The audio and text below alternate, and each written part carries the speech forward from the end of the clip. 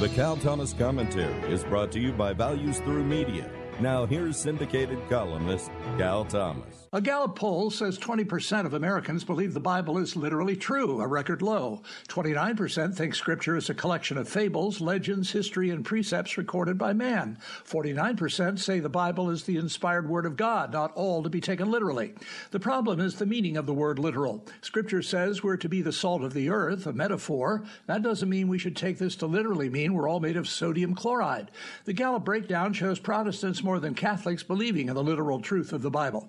Paul wrote to Timothy that all Scripture is inspired by God and useful to teach us what is true and to make us realize what's wrong with our lives. It corrects us when we're wrong and teaches us to do right. That's the New Living Translation of 2 Timothy 3:16.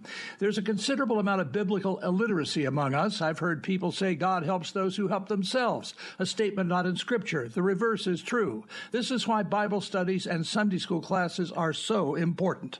I'm Cal Thomas. For a free copy of today's commentary, visit calthomas.com or write us at Values Through Media, P.O. Box 373340, Key Largo, Florida 33037. That's P.O. Box 373340, Key Largo, Florida 33037. Please specify the date and subject. Your tax-deductible gifts to Values Through Media help support us. Listen again next time for the Cal Thomas Commentary.